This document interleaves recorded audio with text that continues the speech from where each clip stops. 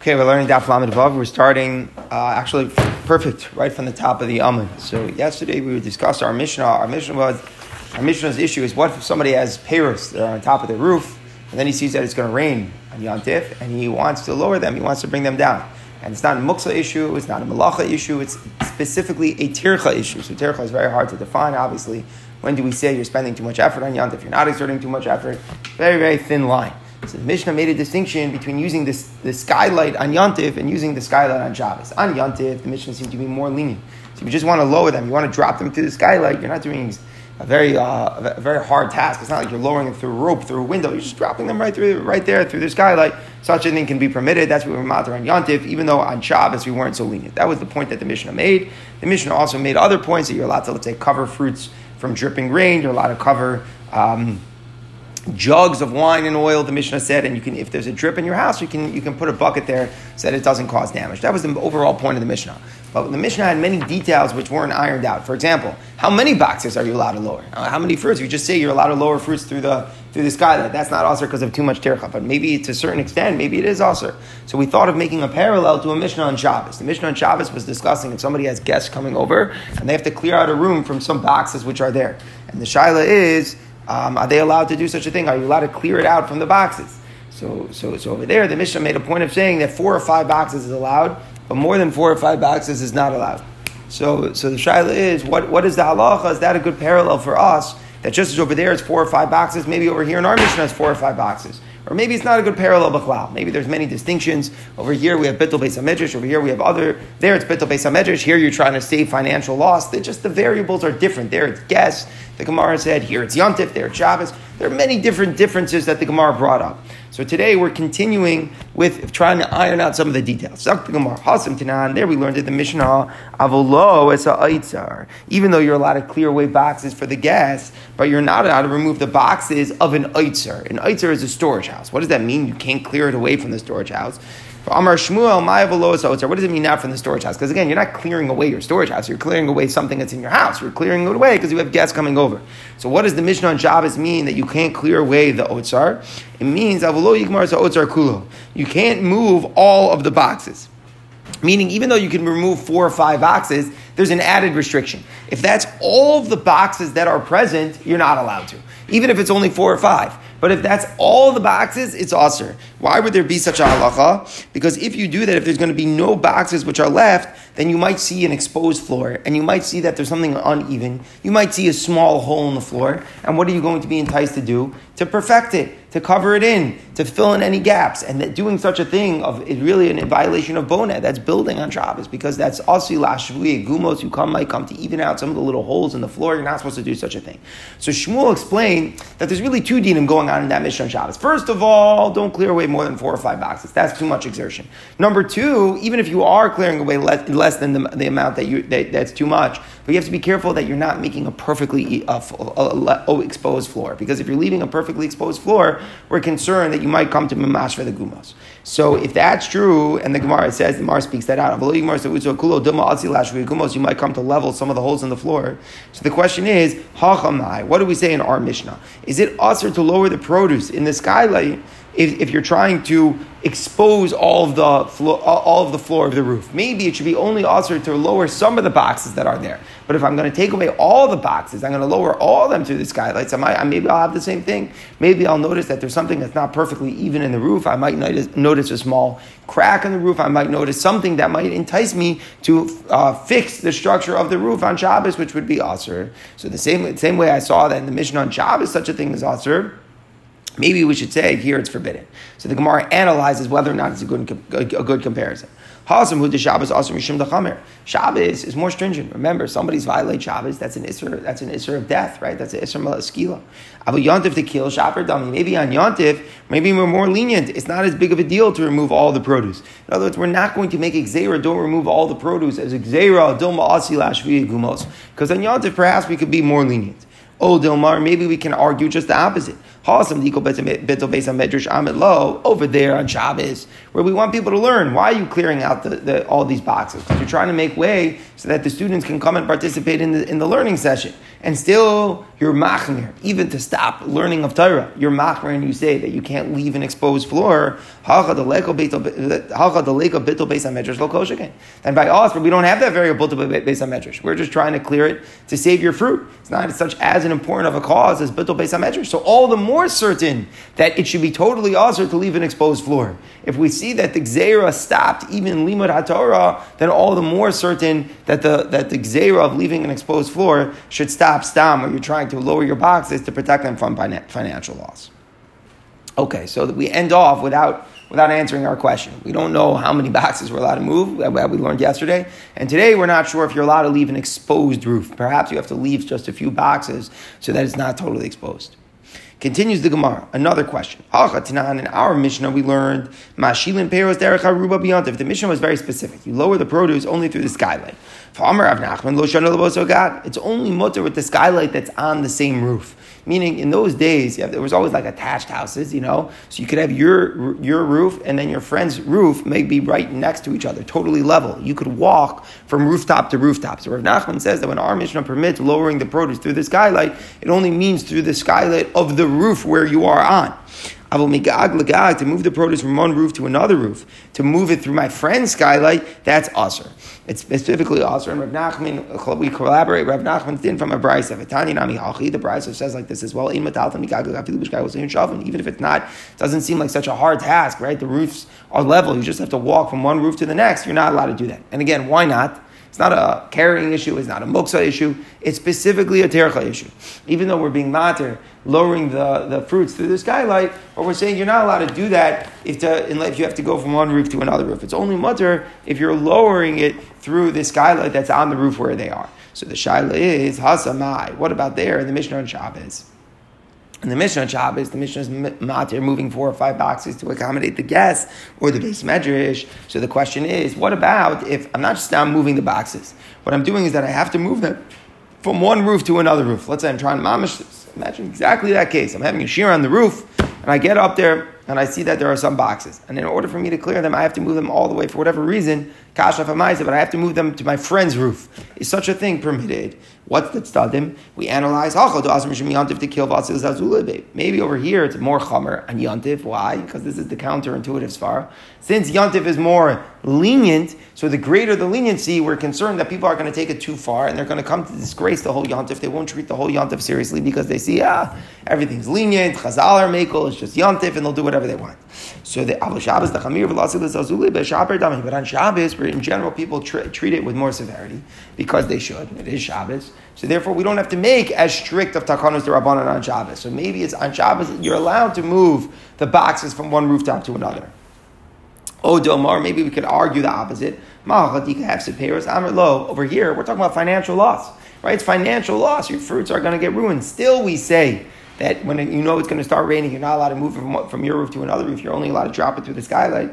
Over there, where there's no concern for the loss of money. Right? It's not hefsid over there. It's just you want to clear the space for the Beis Medrash or the guests coming. Certainly, it should not be allowed to move it from one roof to another roof. So, and this is really where the Gemara gets so confusing, because if you're following, we're really saying contradictory as far as from one analysis to the next analysis. Over there, you're clearing the space for Bittul Beis HaMedrash and Orchim who are coming on Shabbos. Here, you're saving your money on Yontif. How do those variables end up? Which is more Chamar, which is more cool? You could look at it in all different ways. So we end up also not getting an answer to that. We know by Yontif, you're not allowed to move from one rooftop to the next rooftop, but by Shabbos, we don't end up concluding that question. Now the Gemara gets a final question, which is unclear in the details. Ha'chatanan, in our Mishnah, and really it should be point is, the Gemara is about to say, bring a brisa. So maybe you should say Hasam Achatanya. Over here we have an additional point from the brisa. Even though we said you're allowed to drop them through the skylight, but it's too much tercha to lower them with ropes. Meaning you're not supposed to do so much tercha. So if you're allowed to, if you're just going to drop them through, then that's okay. But if it's not like that, then you're not allowed to. So meaning, let's say you don't have a skylight, you can just drop them. So what do you want to do? You have a window in the wall. So you want to make a whole system. Somebody's going to go through the window and then go and lower them through the window. That's awesome. If you're just on top and you drop them through the skylight, okay, that's not such a big deal. But if you're making a whole system that they go down through the wall, through the window, that's too much terech already. That's forbidden. Below you're reading there sulamos, or you can't use a ladder or steps. If you got a step ladder and you're going to start transferring them down from through the ladder, you're going to start transferring them down to the floor. Such a thing, in fact, would be asur. It's asur to move them down through the ladder. So the shaila is hasamai. What would the halacha be on Shabbos? In other words, we learned over here that when we're matter the tircha of lowering the boxes through the skylight, but it's only through the skylight. You're not allowed to lower them through the windows. But the question would be, what is the halacha on Shabbos? On Shabbos, you're allowed to lower we know you're allowed to move the boxes for the guests who are coming or because of bittul beis medrash. But what the halacha, are you allowed to move them through a window or through a ladder? So that's an additional point which we don't know. In our Mishnah, it seems that it's only through the skylight. We bring a brisa specifically that it's only the skylight. It's not through a window. It's not through a ladder. So the question would be, what about in the Mishnah on Shabbos? And when the Gemara analyzes it, again, we get the same svars popping up here.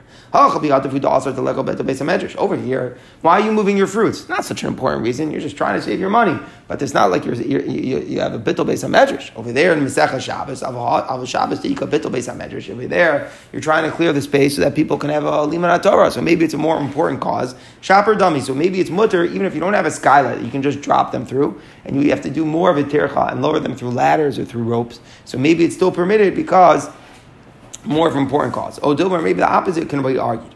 Over here, where there's concern for a loss of the money, that's a much more important cause, loss of the money. Still, we say that you're not allowed to do too much tircha. It's only permitted to go through the skylight, but not through the window. So, and we say that over there, it's not as great of a cause. It's just but it's not a loss of money. All the more certain that it should not be that it's not as important cause that it should be usher to go through the window. And the Gemara says regarding all of our questions, Teku. We don't know the answer to any of our questions. So the only thing we know is that on Yontif, our Mishnah said, this is the conclusion, when you've got fruits up on the roof, you're allowed to lower them through the skylight. We know on Yontif, you're not allowed to go to your friend's roof, you're not allowed to lower them through another window or ladder. The only thing you're allowed to do is drop them through the skylight. What we do not know is how many boxes. We do not know how many boxes we can lower. That ends up being unresolved, the question from yesterday. And the question we started off with today, are you allowed to expose your roof? Are you allowed to clear away all the boxes? Those two questions go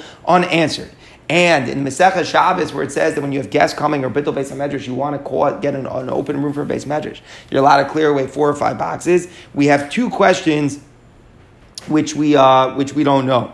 We're not sure if you're allowed to move it from one roof to another roof, and we do not know if you're allowed to lower it through a window or it's only mutter through a skylight. Those questions both go unanswered. Okay. Now we move on to the next part of the Mishnah. We're on Lamed Vav Amud Aleph by the 2 dots of Machasan Esaper. It's very yesodistic a sugya we're about to start. So what did the Mishnah say? The Mishnah said that if I see it's going to rain and I have fruit, I'm allowed to cover it to protect it from rainwater. It could be it's in the house, it could be it's out of the house, whatever reason. You want to make sure your fruits aren't going to get ruined. You're allowed to cover them on Yontif to protect them from the rainwater that's coming. So Amar Ula Afilu Avira Delibni. This applies not only to fruit, this applies even to a row of bricks. What does it mean, a row of bricks? The point here in the context, Rashi explains that the row of bricks are designated for building. It's like a construction site. So the bricks are muksa. Everybody agrees it's a type of muksa. There's no question it's muksa. The muksa is these things are going to be used for construction. You're not allowed to use them for your own purpose on Yontif. That would be muksa. The chiddush is that if there's dripping water and you don't want the bricks to get ruined, you're allowed to cover them. Now, why is that a chiddush? It's a chiddush because you're not allowed to move the bricks. The bricks are muksa. So maybe the same way that the bricks are off limits, you're not allowed to move even another kli to protect the muksa item. That's the sugya that we're about to encounter. Is it asur to move a kli for the needs of a muksa item? I'm not moving the muksa item. I'm not going to move the bricks. But I want to know if I can move, let's say, a towel and cover those bricks. So Ula says that's totally fine. As long as you're not moving the bricks, that's fine. No. It's got to be fruit which is suitable for Yontif. In other words, it has to be a non-muksa item. If it's a muksa item, so Rabbi Yitzchak, you're not allowed to move a kli for the needs of a muksa item. The Az of Rabbi Yitzchak Lataime, Rabbi Yitzchak is l'shitaso. You might remember this from Masechah Shabbos. Rabbi Yitzchak, ein kli nito elo davar nito b'Shabbos. That Rabbi Yitzchak is a big yisod. You're only allowed to move a kli on Shabbos for the needs of a non-muksa item, or for any needs that might come up with the usage of the kli. But to move a kli for the needs of a muksa item, Rabbi Yitzchak, such a thing is asur. What an interesting isser. Is it Xera that you might move the Kli, that is Muksa, that you might move the bricks? Is that what's going on? Is it like a restriction in Xeras Kalim, like that type of thing? You're only allowed to move even certain Kalim Shemat and Le'isr, you're not allowed to move for everything, even Kalim Shemat and Leheter have certain restrictions in certain times and contexts, and perhaps that's what we're looking at. You're only allowed to move a Kli for the need of a Davar Hamut, but for the need of a Muksa Kli, to protect a Muksa Kli, you're not allowed to move the towel. This is Rabbi Yitzchak's din. So the Gemara quickly analyzes. Tanan, we learned in our Mishnah, the Mishnah said fruit. So the Mishnah picked an example of fruit. So Peres and Avir the Livni Loaf. And the Mishnah's example sounds like Rabbi Yitzchak is right. It's only fruit which is suitable for usage, but it's not bricks which are made for construction. Says the Gemara, it's not a proof. Maybe really it's true even for the row of bricks. Since the Mishnah started off lowering produce, remember that's what we started off with, so we continue with the example of fruit, but it's not meant to be an exclusion of covering the bricks. Says the Gemara again, we try to bring a proof. Now we learned in the Mishnah, the Mishnah, after giving an example of fruit, continued with a second example, that if it's dripping rainwater and I want to protect the pitchers of wine or the pitchers of oil, I can cover them to protect them. So that is a second example, and the second example is a non-muksa thing, right? So that clearly sounds like that's to the exclusion of a muksa item. Again, a support to Rabbi Yitzchak. Says the Gemara, you know what? You know what type of jugs you might be talking about? Not ordinary mutter jugs of oil and wine. It might be that they're teva. They haven't been tithed, so they're actually muksa. And still the Mishnah is saying that they could be covered on Yantif. So the Mishnah might actually be saying that you're allowed to use a towel to cover even a muksa item. Says the Gemara, it's even logical to say, to make that ukimta that we're talking about teva ones. If you think it just means ordinary mutter ones that are suitable when yantif and non-muksa, so why is the Mishnah giving a second example? The beginning of the Mishnah already mentioned fruit. So if it already mentioned fruit, so why is it mentioning Bechlal, a second example of a pitcher of wine? Why is a pitcher of wine teaching me anything more than fruit? Must be that when it's saying pitcher of fruit, it's not saying a regular, suitable pitcher of fruit, a pitcher of wine or oil. It's talking about a muksa one. It's talking about a teva one. And it's still saying that you're allowed to cover it. Says the Gemara, it's not necessarily, in other words, and what we just did was we bent the page the other way. If you think about it then, we really have a proof against Rabbi Yitzchak, because from the fact that the Mishnah said a second example of the pitcher of wine, it must be we're talking about a pitcher of wine, which is muksa, and still we're saying you can cover it. So it's a kasha on Rabbi Yitzchak, so Rabbi Yitzchak has to defend himself now. Maybe really we're talking about suitable ones. What's the novelty? The novelty is, somebody may have thought to say, maybe the rabbis only let you be concerned for the tircha here. It was going to be a big loss of money. Like, if I leave my apples out in the rainwater, they will get ruined. That's a big loss of money. But for a small minimum amount of money, we don't be concerned. If you have a pitcher of wine, so it's funny, I would maybe argue the opposite, right? If you have a little bit of water that gets into a nice bottle of wine, it could destroy the whole thing. I don't think we should think about it so. That's overthinking it. So, think about it more with the oil example. Our wine today, we're a little bit more fine schmeckers than in the Gemara's times. So you have a pitcher of wine or oil, a little bit of drain water is not going to do so much damage. If I have my fruits that are exposed, it's going to ruin so much money. Maybe there the rabbis were lenient to cover it. But to cover the pitcher of wine or pitcher of oil, which isn't as big of a deal, if a little rainwater gets in, maybe the rabbis weren't as concerned. The Mishnah therefore had to inform us that no, the rabbis were lenient even in a case of minimal, small financial loss. So we're still at a place where we understand both opinions. We see the dispute. We have no resolution one way or the other. Says the Gemara, let's try another proof. Tanan, we learned in our Mishnah, noticing kli tachas adal b'Shabbos. You're allowed to put a kli under dripping water on Shabbos. So we're assuming that dripping water is muksa. Why? Because usually it's disgusting water. It's not water that you would use for anything. And the Mishnah is mater me to take a kli and move it to collect the water. So why am I moving the kli? It's in order to catch the muksa water. So don't I see a kash and Rabbi Yitzchak?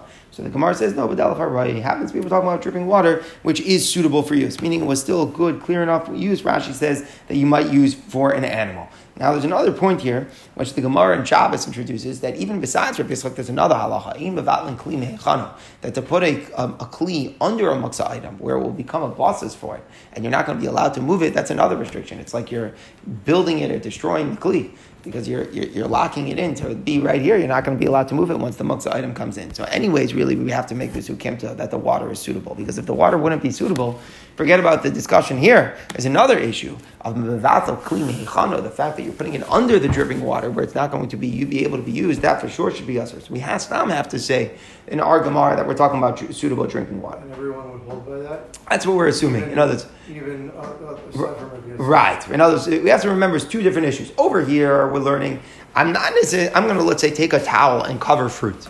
Right? I'm not being mevatel the kli mehechano. If I want to move the towel subsequently on Yontif, I'd be allowed to. It's not a basis. It's not under the fruits. It's not holding the fruits. It's covering the fruits. That's the machlokas Rabbi Yitzchak and the other Amoram. If you're allowed to move a kli, let's say davar hamotzah. Then there's another sugi. Even if you're allowed to move a kli, let's davar hamotzah, let's say, but are you allowed to put it under a motzah item where it's going to become locked in place and you're not going to be allowed to move it subsequently? Says the Gemara Tashuma, we see a right from a brisa. Parson myself, you're allowed to spread a mat over bricks on Shabbos. So again, you have bricks, you're trying to protect them from the rain, and the bride says mater, me moving the mat. So it sounds like super clear that what's the vart? You're allowed to move a kli even for the tzarech davar hamotzah. So the Gemara says, no, what type of bricks are we talking about? We're not talking about bricks which are motzah, but rather diyaitim ribinyanim. We're talking about bricks which are left over from the construction site. They're no longer only to be used for construction. They're leftover bricks. And why? What are you going to use them for? The chazim is like sometimes people would sit on them. Usually they're designated to the construction site. They're motzah. But whatever is left over from the construction site, we kind of just leave there, and people would sit on. It would be like, think about it like an outdoor bench, basically. That's what it's going to be. So therefore, that is not a motzah item. Says the Gemara Tashema. It says in the Brayso, a person myself, you're allowed to spread a mat over stones on the Shabbos. You're protecting them from the rain. Stones typically are motzah, right? They're not a kli, and still you're spreading the mat over them. So the Kashan Rabbi Yitzchak says the Gemara ba'avonim more korzolas. We're talking about pointy stones, which specifically are designated the chaz and the beis hakisei. They're suitable for use after people defecate. Remember, there's a whole idea from a Masechah Shabbos. You designate those 2 or 3 stones, the pointy stones that you use to wipe. So those stones are not motzah, and that's why you're allowed to cover them. Says the Gemara Tashma. Here we get into a very interesting case. Parsin is going to cause a lot of discussion. So let's focus on this case. Tashma. Parsin machselas agabe kaveres devarim b'Shabbos. A person has a beehive. So in the beehive, you've got all sorts of things going on. You've got bees there. You've got honey there. There's a lot going on over here. So you're spreading a mat over the beehive. In the sun from the sun. In the rain from the rain. But you shouldn't have intent to trap the bees. Now, what we're thinking, there's a lot going on. We'll see a lot that will emerge, but let's just take it slow.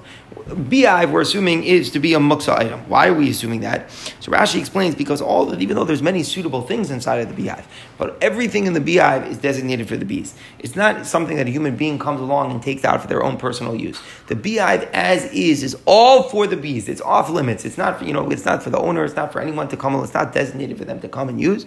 So pashtus, it's a muksa entity. The beehive is a muksa entity. That's to be the pashtus. And even like Reb Shimon, even though it's technically suitable, but a person totally puts it out of their mind to use the beehive, any of the stuff that's laying there. So it should be muksa l'kulei am, unanimously accepted that a beehive is muksa. So if a beehive is muksa, so then what in the world is going on? How are you allowed to take a mat to cover and protect the beehive? It must be that you're allowed to move a kli even for a muksa item.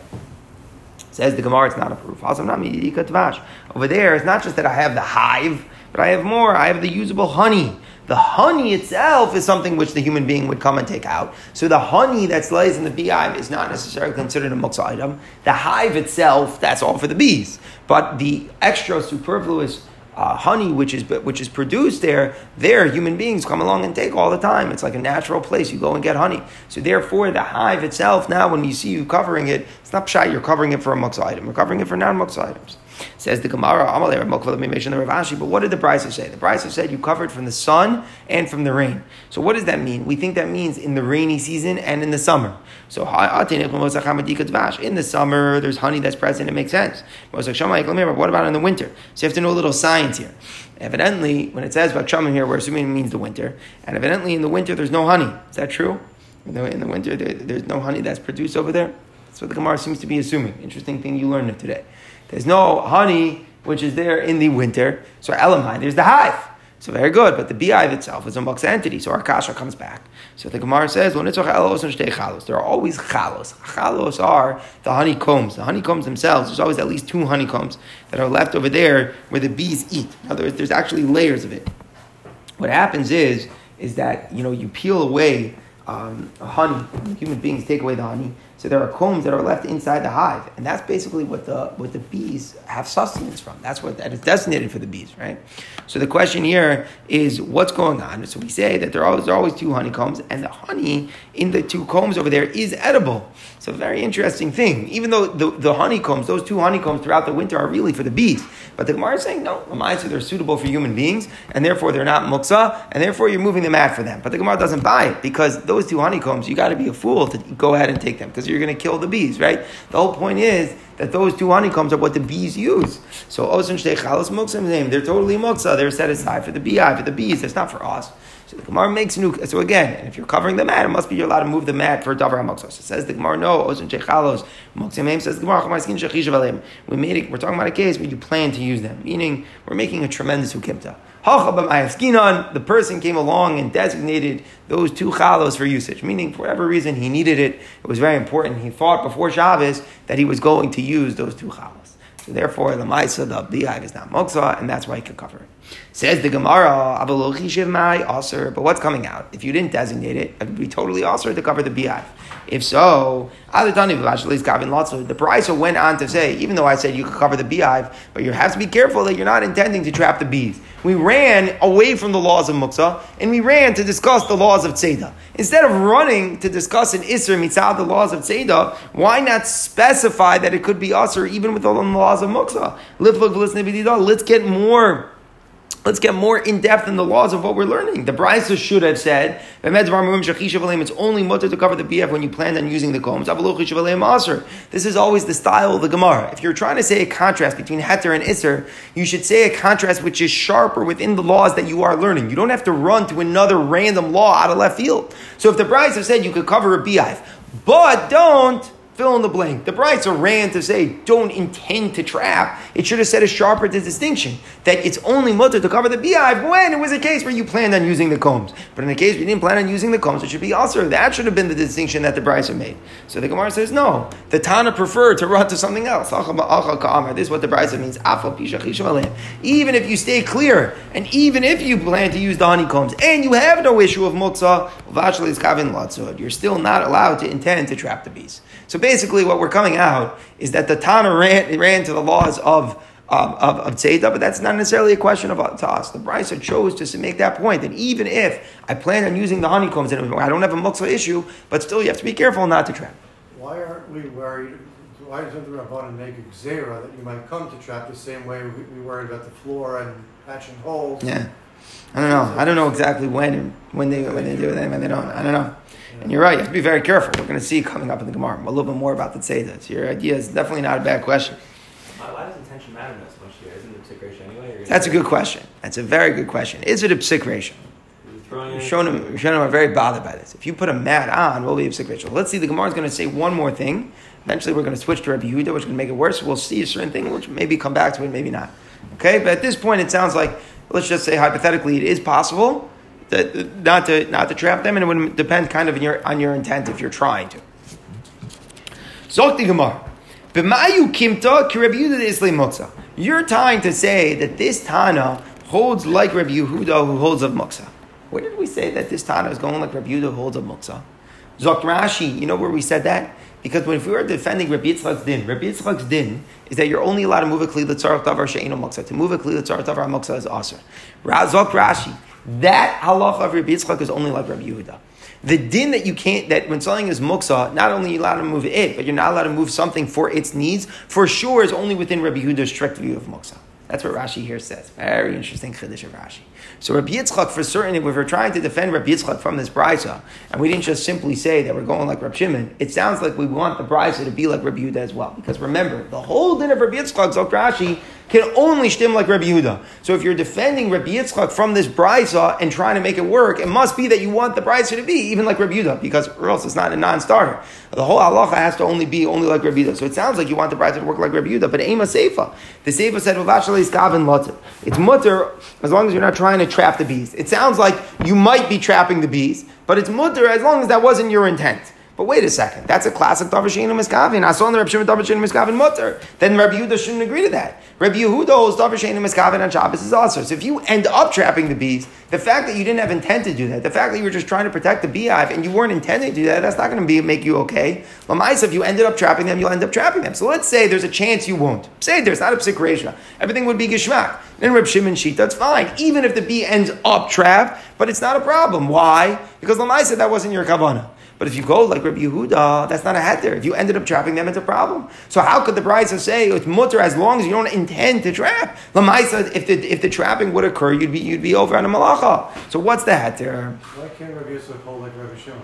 They're not arguing about whether an item is muksa or not. Right. So this is you're right, and this is the hard part about Shitas Rashi and the Sugya. Rashi holds that Rabbi Yitzchak's din is telling Rabbi Machlokes, Rabbi Yehuda, and Rabbi Shimon. Meaning, it's very hard to see how this is like that. Normally, Rabbi Yehuda and Rabbi Shimon argue about the status of an item. Here, we're saying there's a new offset, a derivative of offshoot, a derivative of muksa. When you have a muksa item, it answers moving a kli for it. Rashi holds that that's only the strict perspective of muksa, which is telling Rabbi Yehuda and Rabbi Shimon. Tremendous chiddush from Rashi. Other places in Shas, Rashi doesn't learn like that. In Masechah Shabbos, Rashi learns it's not Rabbi Yitzchak's din, but the din of the two honeycombs. Shechishiv alein, we wanted to say was maybe Machlokes Rabbi Yehuda and Rabbi Shimon. That's a different item. Okay, Rashi over there. So the Gemara, Vatizbar to Reb Shimon, right? You're Josh's issue. It's a psik ratio. So in other words, Stam, no matter what you do, this price right here doesn't make sense. So something's wrong. So therefore, the Gemara gives another explanation for the price. Really, we're going like Rabbi Yehuda. It has to be that we're talking about that the beehive has windows in the walls that they could escape. So meaning even if I cover the opening of the beehive, that's not necessarily be considered an act of trapping because they still could get out. So below table of Rabbi Yehuda, and don't say according to Rabbi Yehuda that we're saying actually skavin latzer, that it's about the kavanah. It's not really about your intent. It's about how much you cover. Don't go ahead and make it trapped. So it's not about your intent. We're saying only cover the opening, make sure you leave the windows open. So really we're going like Rabbi Yehuda. Rabbi Tzolk's din is only like Rabbi Yehuda. The point that the Brisa was making is not about your kavanah. It's nothing to do with your kavanah. We're going like Rabbi Yehuda. Our point is don't do an action which will trap them. So there's no way that by trapping over here it's going to be totally in your kavanah. It's either psik ratio or it's going to be totally mutter. It's either you trapped them or you didn't. It's much more black and white here. And we're saying that was the point of the Brisa. Not that you don't intend to trap, but you don't make the covering over all the parts of the beehive. You leave the window open, and therefore it's not an act of trapping. So well then pshita, that's an obvious point. Bishlama, if we were getting involved in kavanah, you'd say, okay, we're saying a fiddish. But now that you're saying it's just simply saying don't trap, like, is that a novelty? By the way, guys, don't forget, you're not allowed to trap on Shabbos. Of course you're not allowed to trap. Says the Gemara, you may have said that maybe it's only also to trap a type of animal that's usually trapped, meaning humans, the malacha of tzeda isn't stam trapping. The malacha is the fact that you're readying it you're preparing it for your usage. Like you trap a deer so that you'll go ahead and use it for yourself. But here it's a bee. What do people do with bees? So it's not a species which is normally trapped. So maybe there's no isser of trapping on Shabbos. Kamash Malon, no, even bees which are not usually trapped, lamaisa are not supposed to be done. Is it ataka d'oraisa or is it only a d'rabbanan? The Gemara doesn't say. Is the law of bimino natzir shalom bimino natzir rejected completely? Is the Kamash Malon there's no such rule, or maybe al kopanim it's still an isser d'rabbanan? Okay. Until now, how did we get into this whole mess? Just go over the Shakmataya. The reason we got into this mess is because we said you're covering the beehive. We thought the beehive was muksa. The Gemara said, no, there's honey there. The Gemara said, yeah, but what about the winter? Says the Gemara, no, but it's talking about the honeycombs. Says the Gemara, the honeycombs are muksa. So the Gemara, you were chishiv aleim, and that's how we got into the whole mess. Now Rav Ashi says a different answer. Rav Ashi, did the Brisa say in the summer or in the winter? Did it say in the rainy season? It just said it just said from the sun and from the rain. You know what it could be talking about? Mamish halav for us today, the last day of Tishrei here, Chavtes Tishrei, it could be we're talking about during Nisan and Tishrei, where there's both sun and rain. There's also honey. So Laila, maybe in the winter, when there's no honey, maybe really you cannot cover it. Maybe Rabbi Yitzchak was right. When the Brisa was saying you're covering it because of the rain, it meant during the particular month where there's both sun and rain, but there's also honey. So Laila, there has to be honey there, and that's why you're covering it for the tzarech of the honey, not for the honeycombs, which are moksa. But the issue here is that I have the dvash, I'm covering it for the dvash. Okay. Zok the Gemara Vayter. Now we go on. We move away. We're done with Rabbi Yitzchak Sugya. We said you could put a kli under the dripping water. Sahana, it says in a brayso, if the kli became full, you could pour the water out. Let's go pour the water out. It's not too much tercha, and then return the kli to catch more water. But you don't have to refrain from doing this. You could do this all day. All day you can move, catch the dirty water, and throw it out. It says the Gemara, there was a story, if water was dripping into the mill of Abaye, so his millstones may have gotten ruined. Now, millstones, we have to realize, are totally muksa. And the way it works, the reason they were getting ruined, Rashi explains, is because the millstones were held together with mud. And if the water comes in and gets rid of the mud, then the millstones fall apart. So it was a very, very big problem, financial loss, whatever it is that Abaye was suffering from. So, good idea here. Go bring your bed up to the mill, and then when your bed is there, it's going to be disgusting. It's going to disturb you. And then what's going to happen is you'll have a heter of graf sharei. What's the heter of graf sharei? When a person is even subjectively disturbed and repulsed by a muksa item, the halacha is you're allowed to move a muksa item. So let's say you have literally a pail of excrement.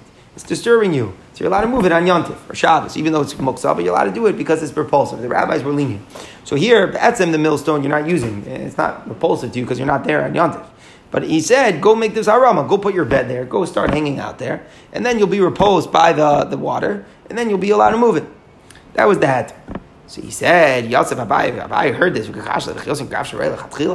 you're in a matziv that it's making it gross, you're allowed to move it.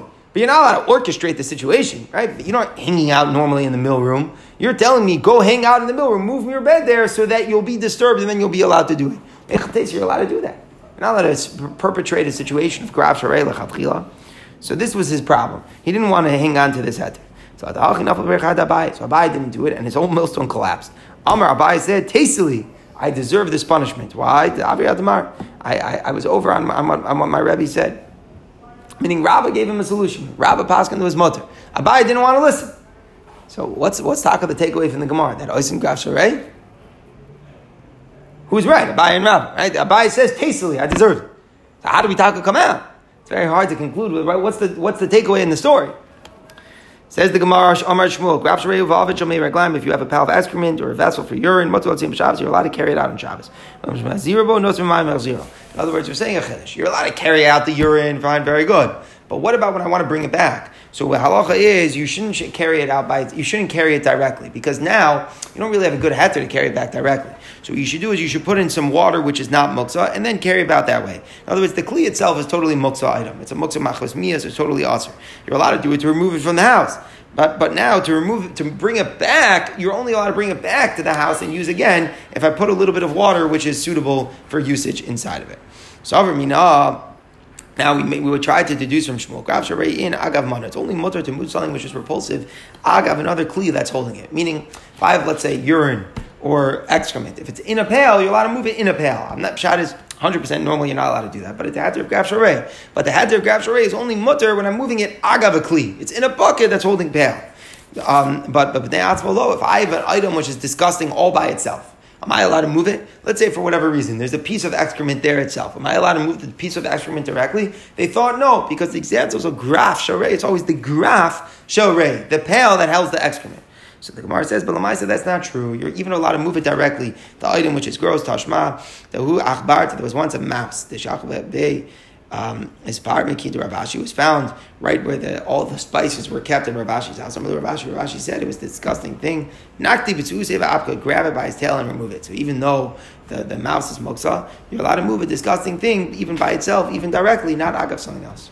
Why is the graf sharei different in terms of returning it? Whereas in klish matzah isur, you're allowed to return it and put it to the spot. Yeah, it's a nice question. So there's a big machlokes opposing about this question. See, Klish Matzah Isser is a very cool category of moksa. It's a kli, and it's 100% usable. You're allowed to move it to Rakufos, Rakmakomo. So there's another kula. As long as you're moving it for heter usage, you can do whatever you want with it. But here, the graf sharei is really moksa, much worse than moksa. Moksa machas miyah, it's really awesome. So it's a special kula. Chazal are saying you're allowed to put water in it and bring it back. Because really, that's totally off limits. It's not in the heter category. It's much more of a chamer category. The big shaila about moving the mila knife. Once the mila knife, it's muktzah machas chaser and kiss. Once it's in your hand, can you move it anywhere? Just trying to give you an example where it's not so punishment. Okay. Says the Mishnah. New topic here in Maseches Beitza. Kol shachar l'lam mishum Shavuos, any ma'aser on Shabbos, which is also because of Shavuos, mishum rishos, mishum mitzvah b'Shabbos, even if it's a rishos or a mitzvah, char l'lam b'yantiv. You're also obligated not to do it on Yantiv. So what does it mean here? Anything that the rabbis asered, they asered even if it's rishos or mitzvah. Now rishos over here doesn't mean totally discretionary. Rishos here means that you're doing something which is like somewhat related to a mitzvah, but not exactly a mitzvah. We'll see examples. And then mishum mitzvah means even a mitzvah. So notice the Mishnah is saying that when something, the rabbi said, don't do something, mishum shvos, meaning don't stam randomly do it, the chiddush is you're not allowed to do it even if it is associated with the mitzvah, and even if it's mamish a mitzvah. What are the examples? These are things that lead to a mitzvah. You're not allowed, that are stam discretionary, you're not allowed to do. You're not allowed to climb in a tree. You're not allowed to ride an animal. You're not allowed to swim. You can't clap your hands, slap the thighs, or dance. All those things are asur stam, as discretionary thing. And these are things which are asur, which are even if they're going to be related to a mitzvah. Lo danan, you can't judge a court case. Lo mekachin, you can't marry a woman. Lo chotzav lo miyam, you can't do chalitza or yibam. Elu mishum mitzvah, and these are the things which are asur to do even if they're mamish a mitzvah. Lo makdishin, you can't consecrate something to the base of Lo marichin, you can't make erichin. Lo machrimim, which is another form of hektish. Lo magbin trumas and ma'asros, and you can't separate trumas and ma'asros. And we'll see the reasons for all these things. All these things are said on Yantiv. B'Shabbos, certainly they apply on Shabbos, which is more strict. All of these rabbinic Yisurim apply on Shabbos. Because again, there's no difference in Yantiv and Shabbos except Ochel Nefesh. How can the Mishnah say that? We started off in the parak with the distinction between Yantiv and Shabbos. Right? Sound like a good kasha? Maybe the Gemara's question. We say there's no distinction between Shabbos and Yantiv except Ochel Nefesh, and we started off with a distinction. Nothing to do with Ochel Nefesh. You're saving your fruits, right? Nothing to do with, you're not using it for Yantiv. The part is how much exertion, stam, we're more making.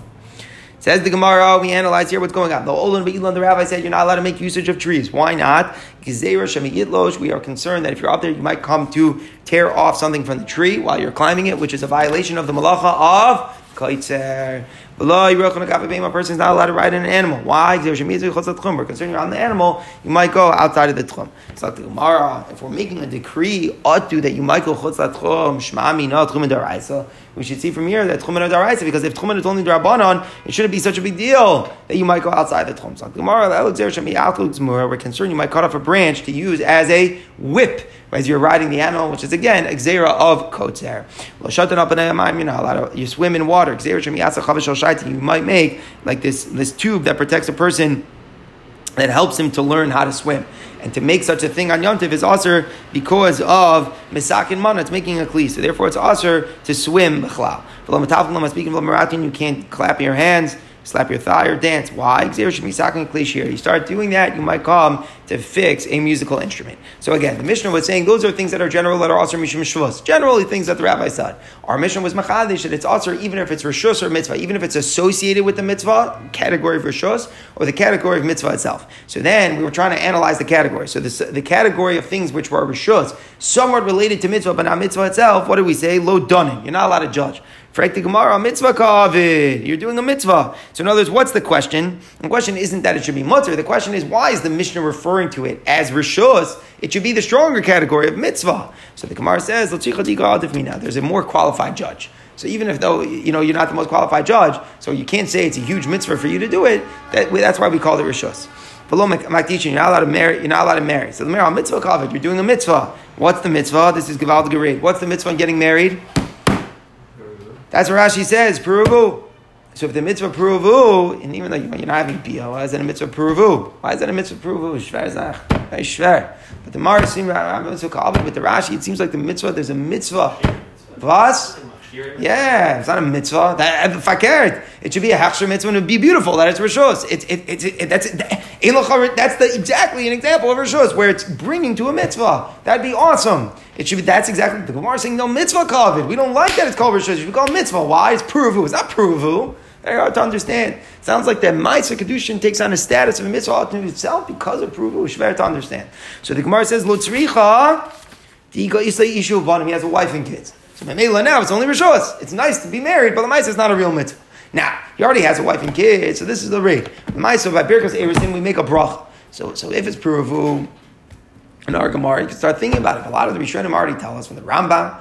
But the Rambam holds there's a mitzvah b'fnei atzmai, very famous Rambam. To get married is mitzvah. How you marry a woman, a whole thing in the Rambam. The Rambam holds being married is mitzvah b'fnei atzmai. It's mamish stira from the Rambam from the Gemara. The Gemara sounds like mamish klar. There's no mitzvah to get married b'fnei atzmai. The only thing is to have puravu, only to have the children. So it sounds like a stira. It really does. In terms of whether or not it's a mitzvah to be married.